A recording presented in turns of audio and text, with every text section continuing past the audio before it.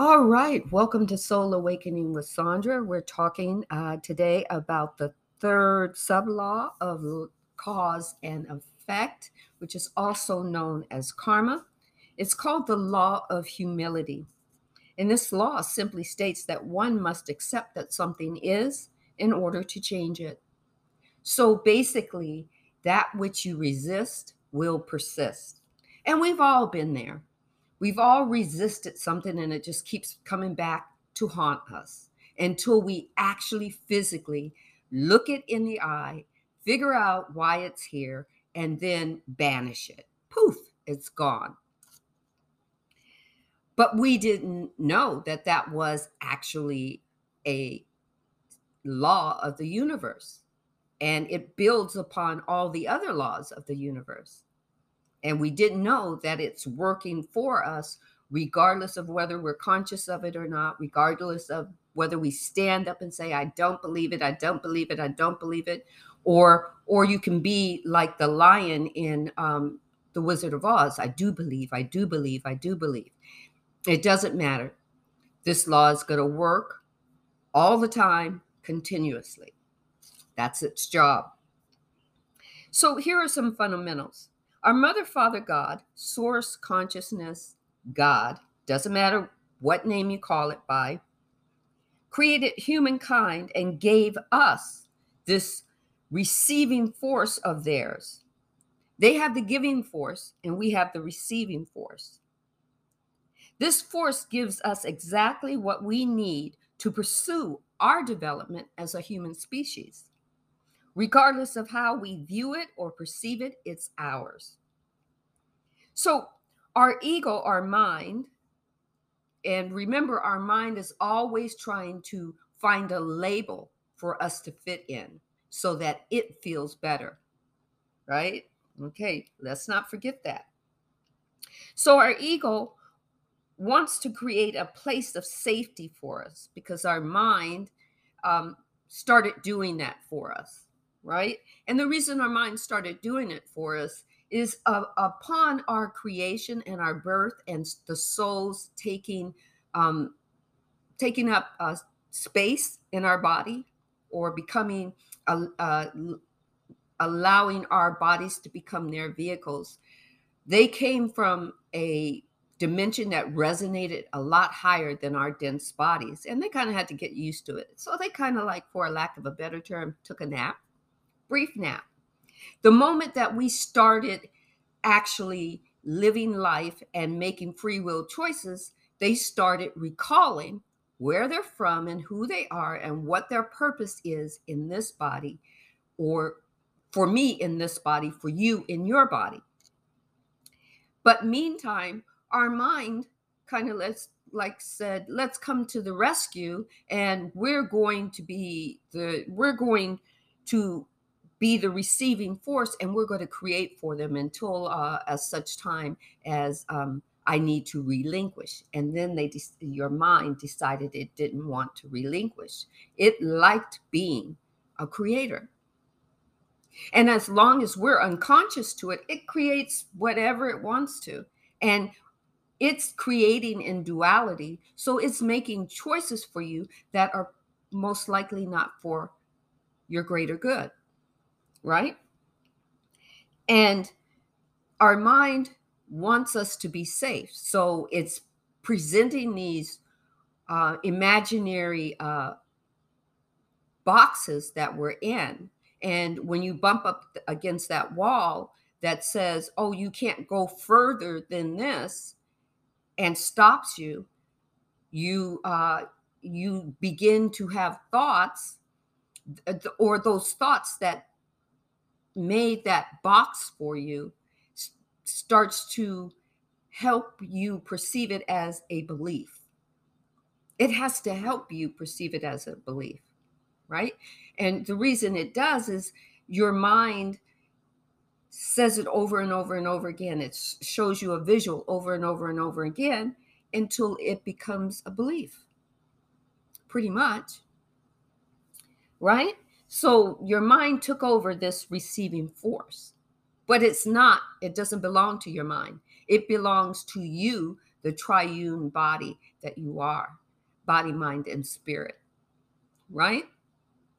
Okay, this is how we are supposed to function as a human race. We are supposed to function as a divine spirit being, having a human incarnation through every choice that we make, good or bad, liked or disliked. Those are our free will choices, and we get to choose them. Now, most of us in humanity are living life from unconsciousness. That just means that we're living life on automatic. And our mind has us there because it has the title of creator for us. But it's doing it incognito. All right. So that means if you aren't observing your mind, if I'm not observing my mind is going to grab a thought, because we have like 60 million thoughts flowing through us at any given time. It's going to grab a thought. It's not going to ask if it's for a greater good or not, but it's going to have us continually thinking about it until that thought becomes a belief. And then that's what our life presents to us, or that's what the universe grabs on and says, oh, Sandra wants this. And remember, the universal law of attraction, it doesn't think for you. It just manifests for you. It says, wow, she's thinking about it again. Okay, she must want more. Now, if I'm thinking about a negative thought, if I'm thinking about all the bills I have and not enough money or lack, then guess what? I'm either going to get more bills or more lack, right? Okay, so that explains a little of what's happening with our receiving force. So at some particular time, that ego of ours decided it wanted to also be the giving force instead, right? It wants to give you the power to create what it wants to create for you, right? At some point in time, it's just called ego. And our ego traps us into this egoic existence of fear to keep us safe and to keep it with a identity, to make you think that you are its identity. So your ego won't allow you to have any humility. And you go kind of like, why, what, why?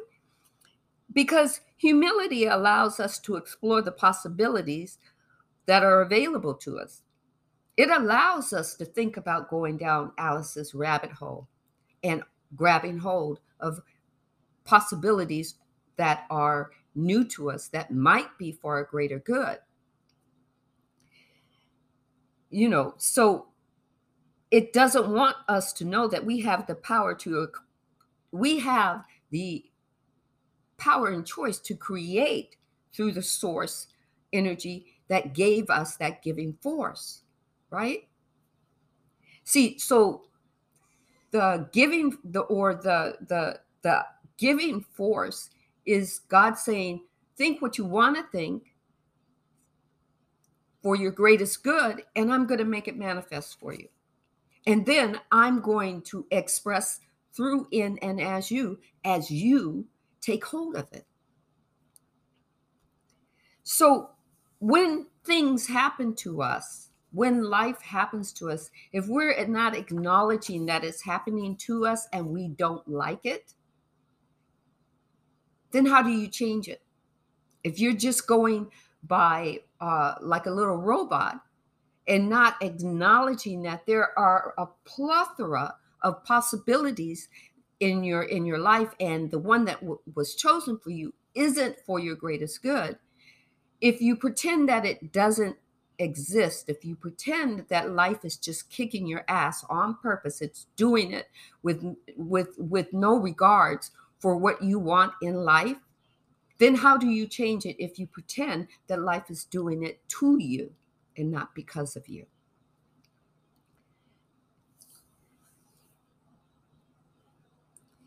So let's think about this.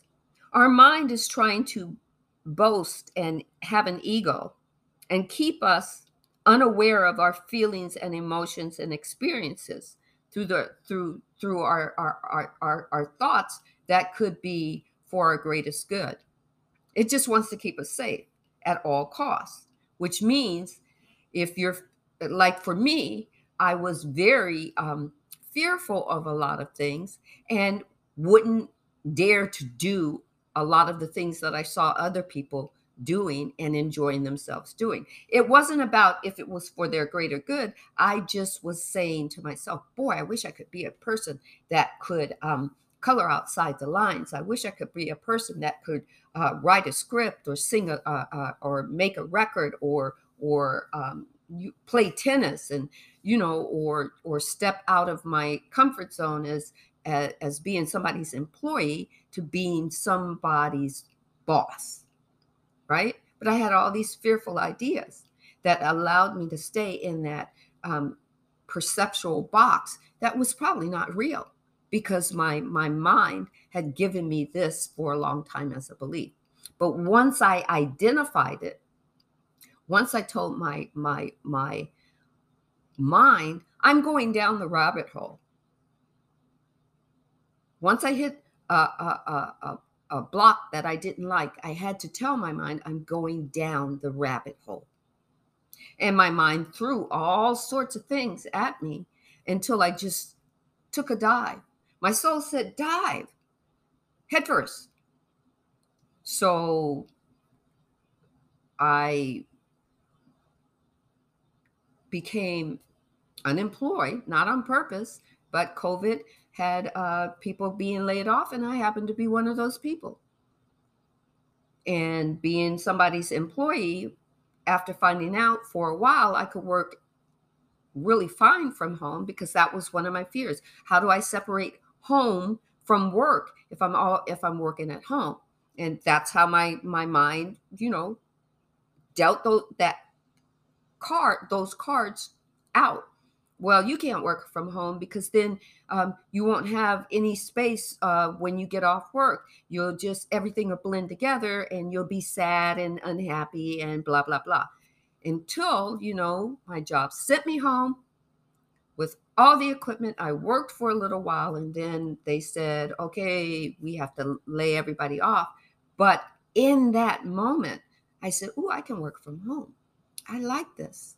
So maybe I can go ahead and start my business, Marshall Account Solutions, and work from home and help small businesses with their accounts receivable and collection. And they can outsource to me. Ooh, that's a possibility, right? But I had to face the fact that one of my fears was, can I work from home? Can I make it all work for me? And once I let go and flew and just dove off into the rabbit hole, acknowledged that it exists, then I could make a change. And we are all humans having these effortless, or not what seems like the effort is too hard to change our mind, to reset our mind to possibilities that are for our greater good. Only because our mind is making it hard for us because it doesn't want to give up its label that it wants you to function under. So back to humility. We must become humble to our life as it is. We have to see it as it is in order to make a change. We have to give humility to the power to attract the divine within the light of power and source and ourselves. It's the spiritual connection, the birth of something new. Every day is a new day. So we have to look at and identify those old beliefs that we had that we want to strip away. The only way that you can change them is if you see them, if you start peeling yourself back like an onion, one layer at a time, and actually identify with it, actually take it on and say, oh, this was me. Where did this first come up? bring that old you forward, because I guarantee you that old you is sitting there with all these beliefs and saying, oh, I got to hold on to it. I got to hold on to it for her or him or blah, blah, blah. And you got to, at some point, take a meditation. Who knows? It may take, weeks and weeks and weeks, but you got to peel back those layers in order to change, make a change, and call something forward that's for your greater good.